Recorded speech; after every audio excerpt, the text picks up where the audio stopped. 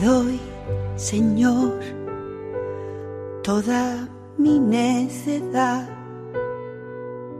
mi no saber, mi no poder, mi no buscar, pongo a tus pies. Dear family, today we come to the third teaching, and we asked the Lord to bless us, fully understanding that we depend on His grace to understand and to live this fully. So we ask the Blessed Mother to carry us in her Sacred Heart, her Immaculate Heart, through all this process. Amen. Amen. So today we actually are going to enter the nitty-gritty of entering into the psychology of each of our hearts with the deeper understanding of desires and disordered desires, and where we have to go deep within our hearts to allow the work of the Holy Spirit. And here we continue growing. This whole process is the growth in the second level of humility. So we would like to begin today with words from our Lord from October 16th of 2019. And these words from our Lord are very focused on humility and bringing us to a deeper level of growth in humility. Our Lord says to us, "Your misery is the essence of who you are. When you live in the awareness of your misery, then your gaze never leaves me. For then you truly have come to know that you are nothing and capable of nothing good and pure. The essence of your misery is rooted in your ego, your I. It is your ego that must die as the grain of wheat in order for my life to take root in you. To come to know and live in your misery is the beginning of your death to self. It is the beginning of new life. A life that begins to be centered in me and my will. The crucifixion of your desires is difficult and painful, but not impossible, for the soul who plunges its mercy with trust in my mercy. For a soul who plunges its misery with trust in my mercy. Allow me to crucify you for the glory of God and the salvation of the world. This force of God, His hidden martyrs of divine love, will set the world on fire with a new Pentecost that will usher in my Eucharistic reign with the immaculate reign of my Most Holy Mother. Do not be afraid, but be obedient to my every word. Go in peace to love one another as I love you." And it's important here to understand that the Lord is walking us through this path of the cross. And in the first level of humility, following this path, the Lord began to reveal to us who we are, nothing in misery. And that step is very important for us to enter now the second step, which the Lord tells us is the crucifixion of our desires. And He says it's very difficult, but not impossible. And what makes it not impossible is living in our misery and entering His mercy. So that is a very important step for this next one we are beginning to take. So let us begin by exposing the evil within us. Our desires rooted in self, are attached to evil in our hearts, the 7 capital sins. We try to hide in our hearts sins such as envy and pride. The crucifixion of our desires will expose this darkness. This is the purification by fire, a purification that must break the hardness of our hearts and reveal all the evil in order to create a humble and contrite heart. Think of our hearts, our minds, created to be filled with truth, with life, with love, with the presence of God. And what happened at the fall is like a coup.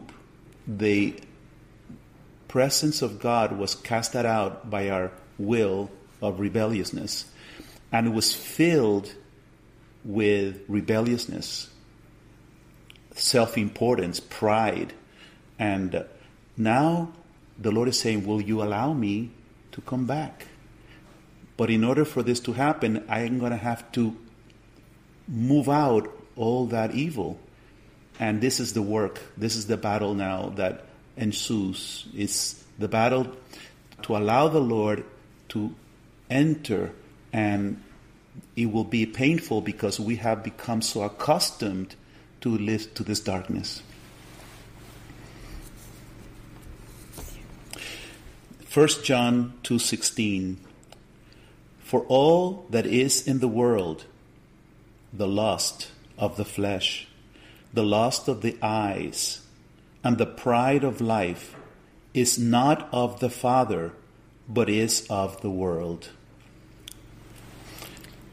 So in those 3 things that St. John writes about is incorporated the 7 capital sins. For the lust of the flesh, we have the sins of gluttony, lust, and sloth. The lust of the eyes is greed. And the pride of life is pride, envy, and anger. So there we are covered, the 7 capital sins. Now, there's a beautiful, well, it's not really beautiful, but it's very revealing definition that we have here for pride. Listen carefully. Pride is one of the 7 capital sins.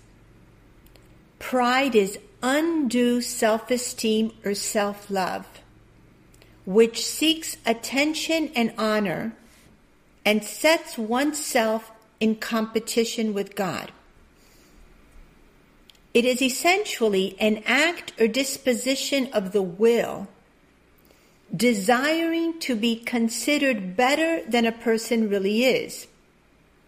And this happens in all of us. And this definition of pride is going to become this week of the retreat an important reflection for all of us, because we need to come to open our eyes to see the pride that exists in us and how it exists. So it's very much when we have not yet come to know our misery, we are living very much rooted in pride. How many times do we desire to be considered better than we really are? Those are the masks. You'll see in the definition of pride, the masks that were being unveiled as we lived chapters 2 and 3 of the path. Pride may be expressed in different ways. By taking personal credit for gifts or possessions as if they had not been received from God. By glorifying in achievements as if they were not primarily the result of divine goodness and grace. By minimizing one's defects or claiming qualities that are not actually possessed. By holding oneself superior to others or disdaining them because they lack what the proud person has. And here is where we get into judgments and comparisons. that we automatically do within our hearts. Goes on to say, by magnifying the defects of others or dwelling on them. When pride is carried to the extent that a person is unwilling to acknowledge dependence on God and refuses to submit his or her will to God or lawful authority, it is in grave sin. And what we've learned is that we are all, when we are centered in self, we are independent. And yet true humility moves us to be more and more totally dependent on God. And this comes more and more to light if we are attentive in relationships. Because that is when you begin to judge and compare yourself and experience a great bother when someone sees your defects or brings them out. Or you become really bothered when somebody is preferred over you. Yeah. And all these things come up in relationships, and we need to be attentive and discover it and then realize this is where the Lord wants us to work. Because actually what happens is that our desire to be important really is put in our soul by God, but our importance is to be sons and daughters. So it's a misguided good thing. If we thought how important it is to be a son or daughter of God, and we will be really satisfied with that, we would not seek any other importance, and we would be utterly humble and hidden and will be happy. So the Lord wants to take us to reorient that desire of discovering who we are and know that we're so loved, and that should be sufficient. But unfortunately, it's not sufficient for any of us, and we're going to get to the nitty-gritty of our psychology and why it's not. So, for example, desiring that my husband and all my family come to know Christ's love personally is also the desire of the heart of God, a good desire, as we have spoken before. But when my desire is attached to my ego and not to God's desires, it produces expectations.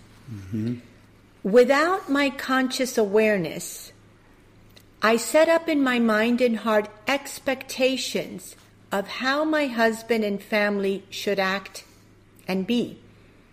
If they don't meet my expectations, I make judgments. For example, not holy, not a good father, and on and on. I can even compare them to others. These judgments and comparisons come from me, not God, and produce in my heart what? They can produce anger, resentment, disappointment, frustration, irritation, revenge. And the Lord is very clear in Luke chapter 6, verse 37, do not judge. And St. Paul in 1 Corinthians, as we have said, chapter 13, love does not insist on its own way. Especially those words, love does not insist on its own way, is something we all do, because our desires continue to have expectations that are rooted in our ego. So Lourdes, you're speaking about a relationship where you see someone you love dearly in your family, and you see that they have something in their behavior that is not desirable to you. Maybe they are, for example, they are harsh. And you constantly are experiencing this harshness. And you want it to go away, and it doesn't. And then you wait. So can you explain that a little bit? What happens is, if someone in my family is harsh, that harshness, let's say, wounds me. The problem is that the wound is what the Lord has taught us I need to suffer with him. I am going to suffer. There's a pain. Yet my desire to have any of my children or my husband be different and expect him to be different when he can't, maybe, is where I have to be purified. The Lord loves me the way I am, with all my imperfections, with all of this darkness within me. And he suffers as he has taught us who I have become that I am not. So the Lord's desire for me with my husband or my children is to accept them each where they're at and suffer their brokenness and the pain of that brokenness with the Lord, with the perfect faith and hope that interior suffering with Christ is going to bring about a transformation for them. But every time I choose to act in anger, resentment, frustration, and even revenge, I am acting in my will and not in the will of God. So the Lord is asking us to be like him, that he suffers the sin and continues to profoundly love that person, and in that suffering that he experiences, even to the cross, he is bringing that person to life. Yes, and the Lord knows our limitedness. This is extremely difficult for us in our humanity, in our broken humanity. So the first nail of crucifixion of our desires is really the beginning to the death of this natural human process, psychological process that takes place in each of us. It is a death of a part of us that seems to be the essence of the old man and woman. Here begins a very difficult, painful, and long process to the death of a part of us that is really how we think, perceive, understand, see, and hear. So, you're going to see now, we're going to get deeper into this to understand it better in each of us. So you're going to see a chart that is going to come up in front of you, and we're going to talk through this chart. Okay. So first, you see in the chart wounds. And this is an area we've all done in Love Crucified a great deal of work with. And an important, because you can see without having done the work of our wounds, we can't go deeper. So what we all learned is we have wounds from childhood. Every child was created by God to feel by their parents secure, loved, affirmed, wanted, heard, seen. And so what happens is, as a child, even in the womb, if that child is not affirmed, is not loved, is not accepted, is not heard, is not seen, that child has unmet desires. And that is the part of our wound that we've spoken about that gets infected. And there comes the lies.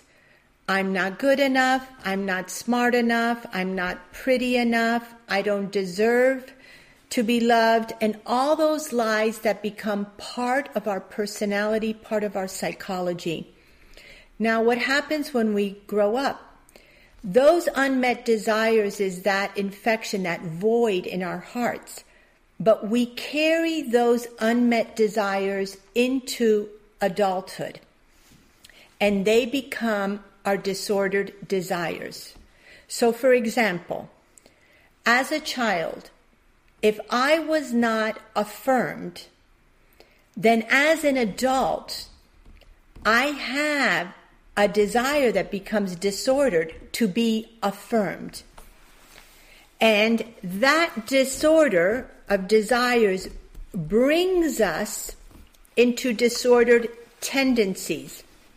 So we can become enablers, people pleasers, a biggie for many of us. I will do everything so that everybody likes me, so that I can be affirmed and liked by others. We become doormats.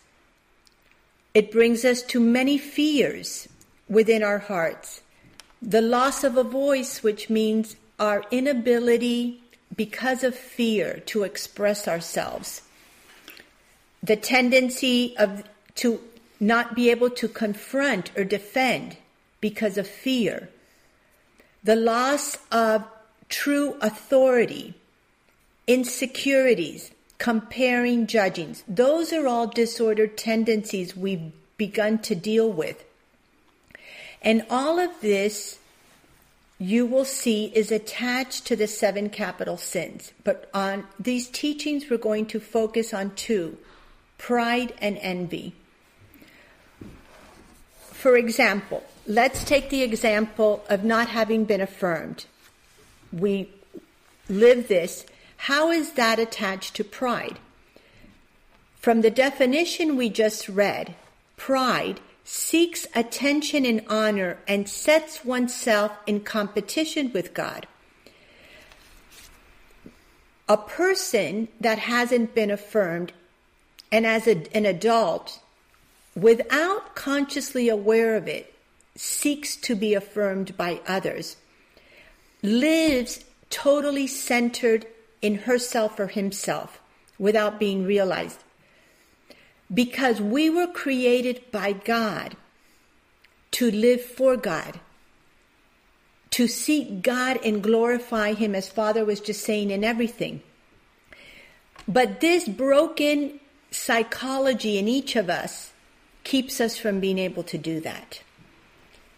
And this whole psychological and this darkness is happening in every human heart. And we have to continue, as we learned in the beginning of the path, in prayer to seek the gift of the Holy Spirit of self-knowledge. And we have to do this now in this retreat. Holy Spirit, show me this whole broken psychology within me, my unmet desires. What are they now? What are my disordered desires? How do I live this pride? Envy, for example, we're going to get deep in a few minutes into envy, but the envious resents the perceived preferential treatment of his peers. So if deep in my own heart I am seeking to be affirmed, and someone in my family or my community or work is being affirmed and I'm not, I can easily fall into envy. And we need to be attentive to the moments that is triggered. Somebody in the community was called and I was not called. They gave somebody in the community this favor and they didn't do it to me. And that starts working in me. Mm-hmm. And that's envy. Exactly. And it happens to all of us. But sometimes we don't think, no, I'm not really envious. But it happens to all of us. We have to be attentive. Absolutely. So let me give you a personal example from my own life, how the Lord has been teaching me. A few months ago, I was asking my husband something to give me some self-knowledge, and my husband gave me self-knowledge. He said to me, Lourdes, in this situation, you were seeking to be acclaimed. And it was kind of strong when he said it to me, but I really took it to prayer. And my husband was absolutely right. I have a disordered desire to be acclaimed and recognized. And as the Lord was revealing this to me, I went back to my original wound. What was my wound? I was never acclaimed growing up. I was never publicly praised, nor received any awards or recognition. I was also not affirmed nor praised by my parents. Instead, I was often criticized for being quiet, antisocial, pesada, dormilona, that means I slept too much, and I was unseen and forgotten. So what happened? My unmet desires as a child and adolescent became my disordered desires as an adult, rooted in the lies I have come to believe. These disordered desires and lies feed my pride by wanting me to take glory for my good achievements and successes and not give all the glory to God. And it is so beautiful when we can look at ourselves and be totally in the light with ourselves before God.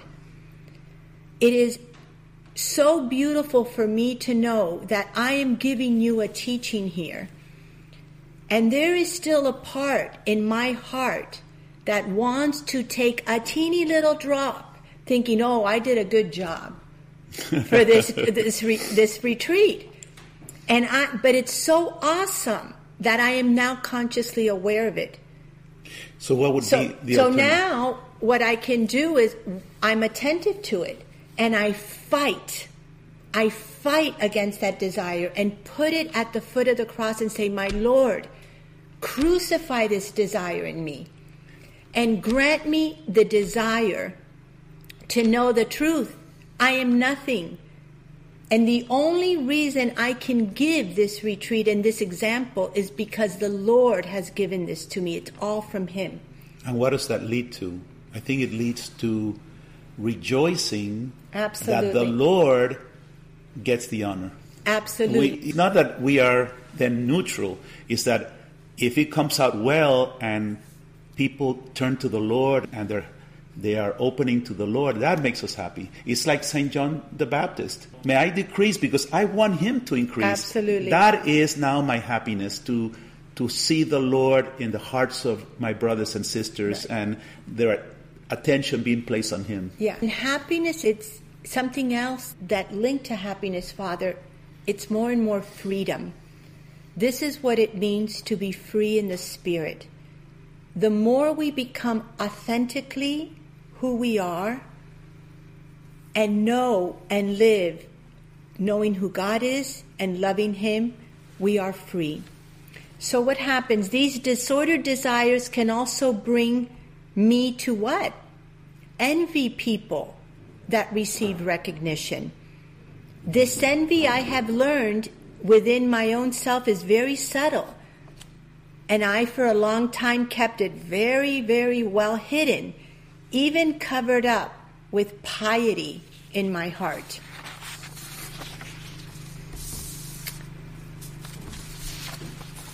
So, when we are oriented towards honoring self, we replace God. Mm-hmm. Okay? Do you want to read? In Romans chapter 1, verse 21 to 25, St. Paul tells us, "For though they knew God, they did not honor him as God or give thanks to him, but they became futile in their thinking, and their senseless minds were darkened. Claiming to be wise, they became fools, and they exchanged the glory of the immortal God for images resembling mortal human beings or birds or four-footed animals or reptiles." You see, St. Paul here is telling us about the experience that he's seeing around the pagans. And so for us, we're not replacing God with four-footed animals or reptiles, even though today pets have become a problem to some people, their attention to animals, but also our attention to gadgets, to computers. Therefore, God gave them up in the lust of their hearts. It's not that God abandoned us. It's that God is saying, I respect your freedom. You want to go that way? It breaks my heart, but you can do it.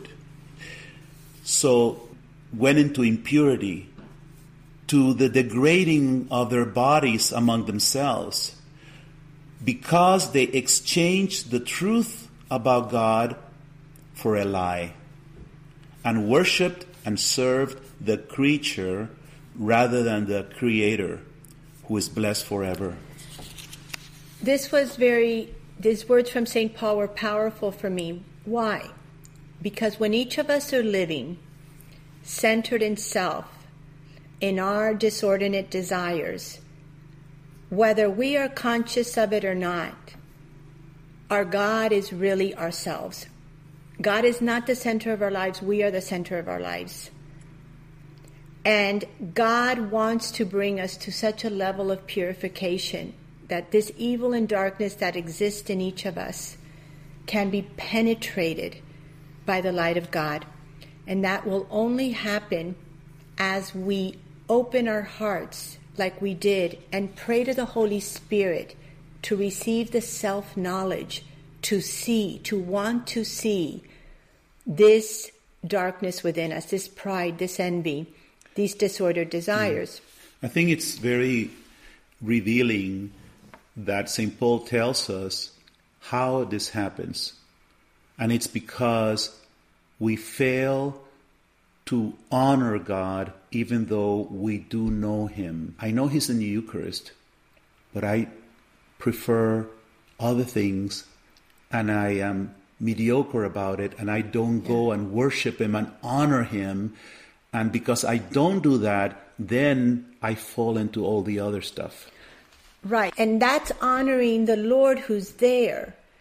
And the Lord is taking us within ourselves because He's showing me, for example, I go before the Blessed Sacrament every day, like almost all of you.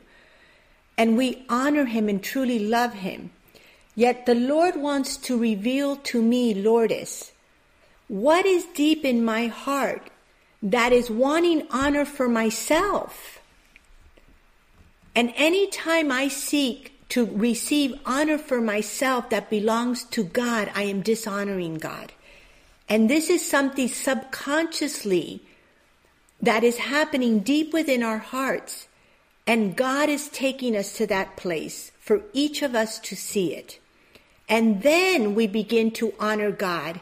And the transformation of the heart takes root. So there is an honor that is much more profound, much deeper, where I am honoring God constantly within myself. My whole transformation of the person is taking place. So to see my desire to be acclaimed is to know my misery, my darkened mind, impure heart. The lie that I don't deserve to be acclaimed feeds my desire to be acclaimed. My Lord is not acclaimed. He who is God came into the world and allowed His glory to be stripped from Him. He is the Lord's suffering servant of Isaiah 53, despised and rejected by men. He who is God fully present in the Eucharist is not acclaimed. He is forgotten, ignored, rejected, abandoned, betrayed. My misery, Lourdes, is that I seek glory for myself when I was created to glorify God. As long as I believe the lies that Satan has planted in my wounded heart, my desires remain disordered. They remain focused on myself, whether I am conscious of this reality or not. The greatest gift of mercy is for us to come to see the reality in ourselves, our misery. For then and only then can we begin to live according to the desires of God and for His glory. So my prayer becomes, my Lord, I give you my misery, my desire to be acclaimed, and I place it in the ocean of your mercy so that it can be crucified by you. Grant me the desire to be criticized, ignored, forgotten. For you are not acclaimed, but criticized, ignored, and forgotten by many. Therefore, I need to crucify my desire to be acclaimed with the blessing of criticism. And here we begin to grow in the second level of humility.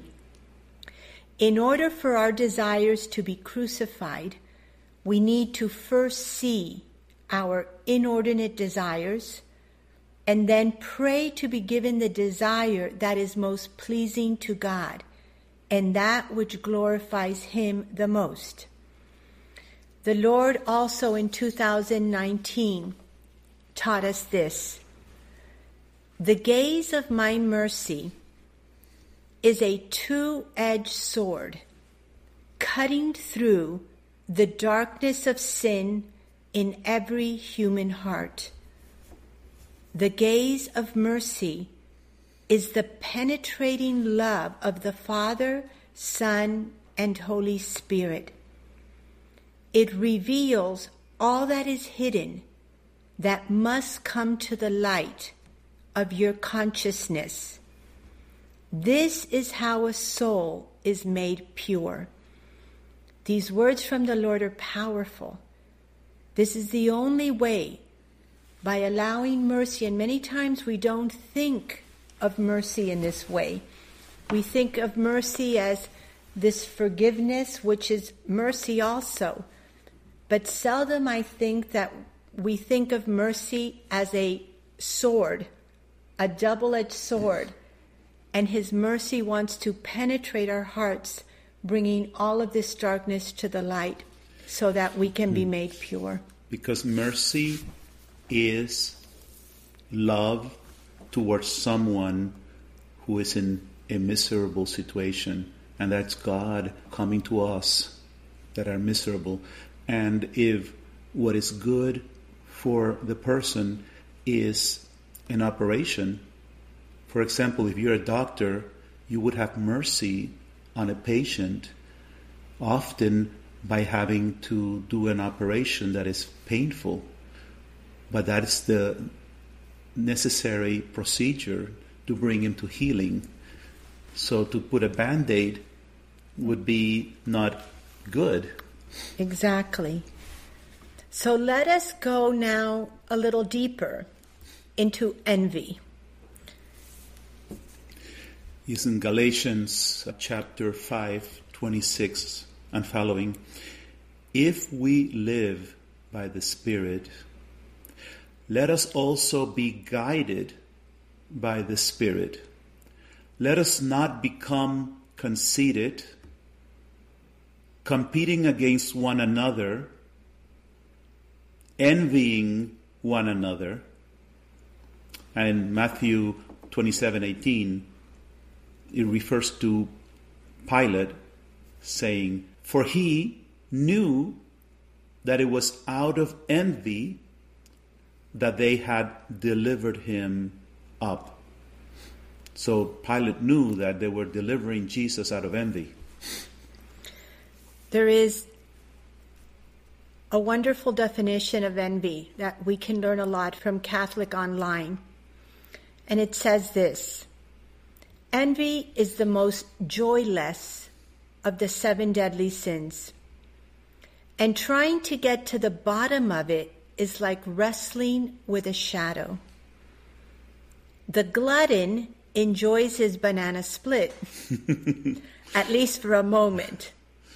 But the envious appears to derive only a gnawing sense of comparison, competition, and injustice from his secret sin. At its best, envy remains a hidden pool of ingratitude and resentment, secretly applauding the downfall and sorrow of others. So envy is a sin that is very secret inside of us. Just think about how many times you have really pondered yourself and thought of yourself as an envious person or even seen envy. Yeah. Very seldom, I think. Yeah.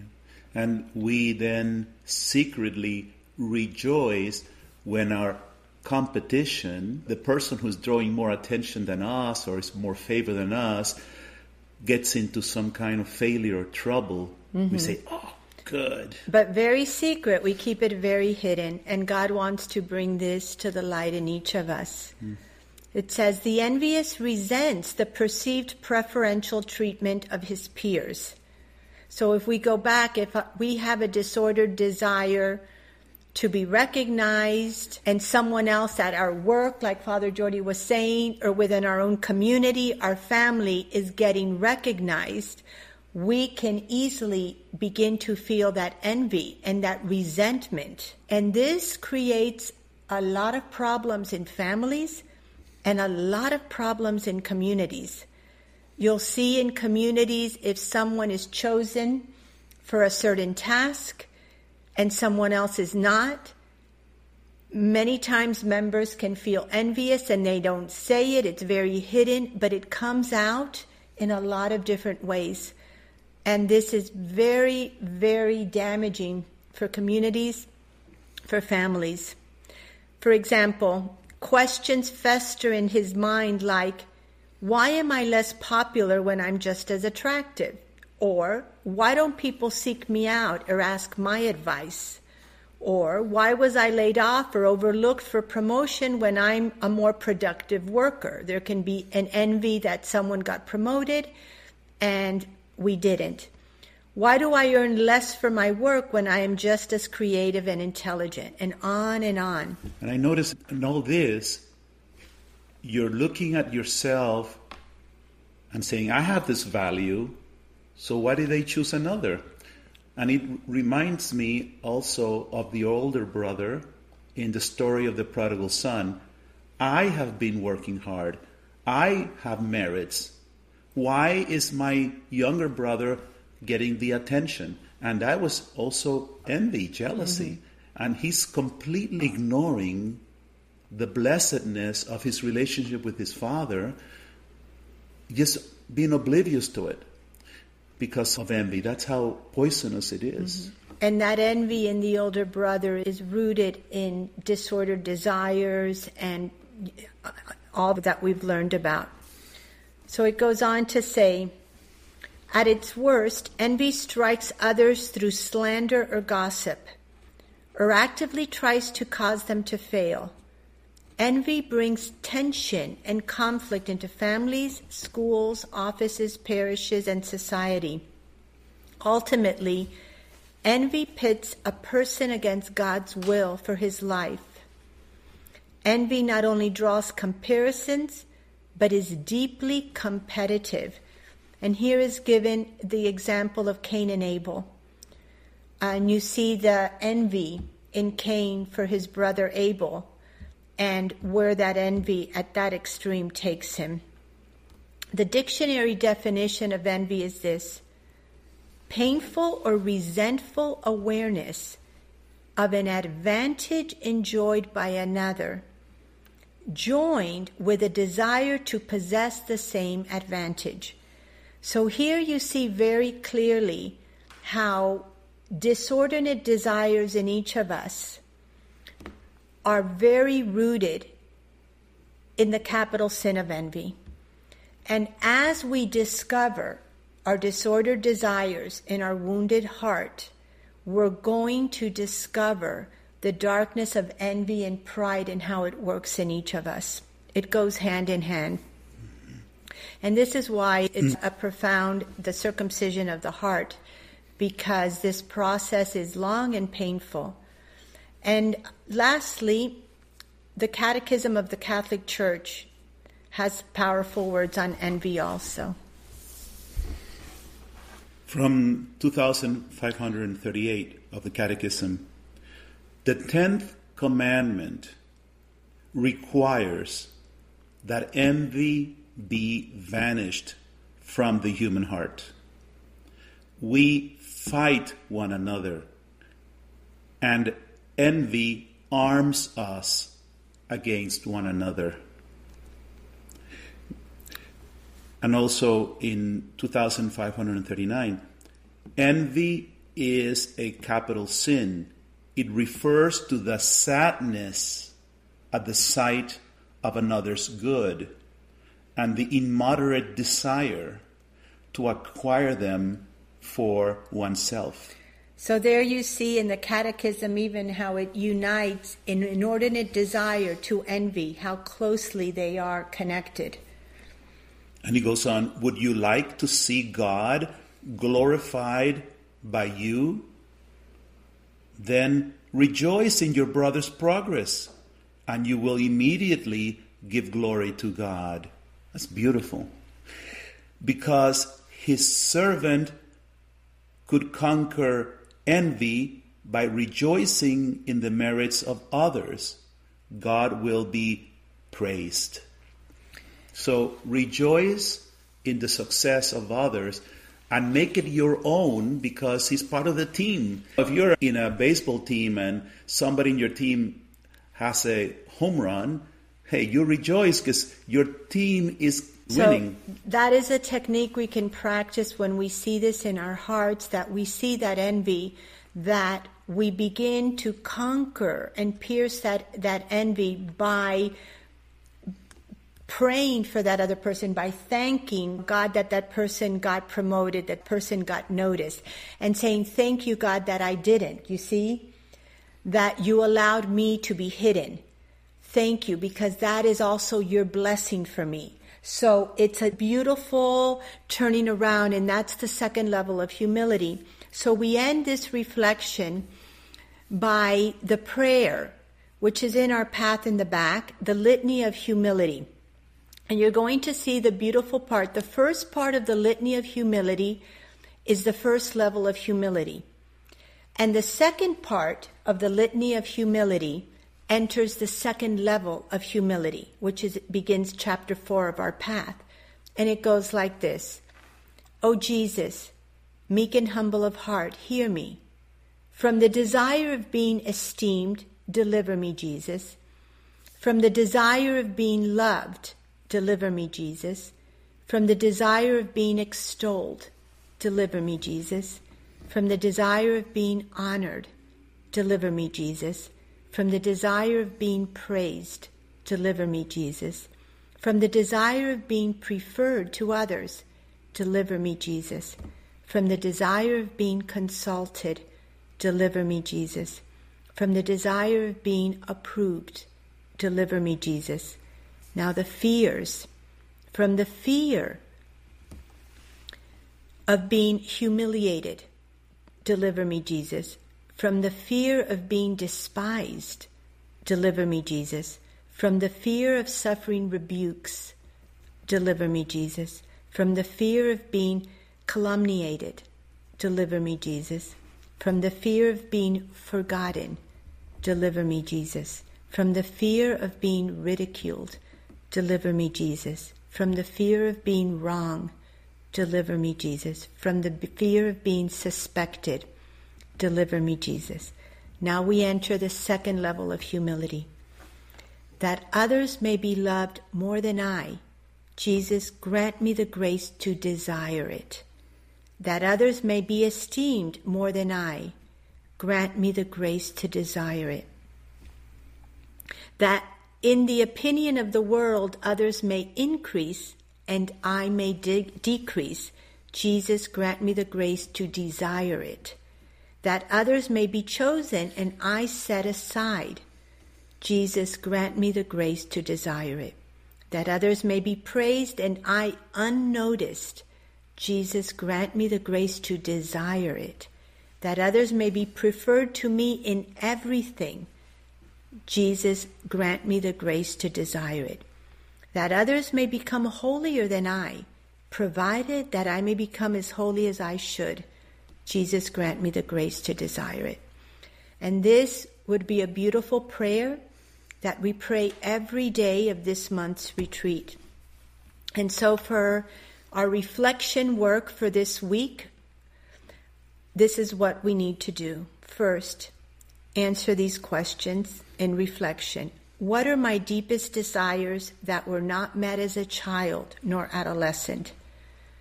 How do I seek these desires to be met now as an adult?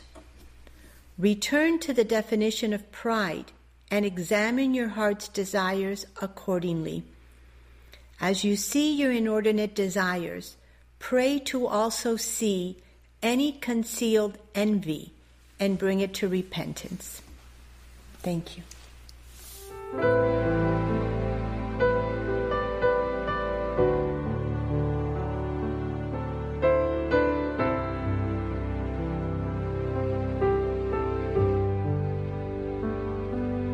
Te doy, Señor, toda mi necedad, mi no saber, mi no poder, mi no buscar. Pongo a tus pies mi absurda obstinación de desconfiar de tu bondad y de tu amor. Dame hoy las gracias que tanto he rechazado. Por saber me indigno, por no haberte amado. Sé que el amor cubre multitud de pecados y como pecador vengo ante ti, Señor, para ser perdonado, perdonado. Te doy, Señor, mi rabia y mi dolor, mi no entender, mi padecer, mi frustración. Pongo a tus pies mi orgullo y vanidad. Entra en mi pobre corazón, ven a sanar tantas heridas que esconde mi pasado, tantos sufrimientos que no he procesado. Soldado herido que regresa cansado, te doy mi voluntad, me dejo conquistar, me dejo ser amado, amado.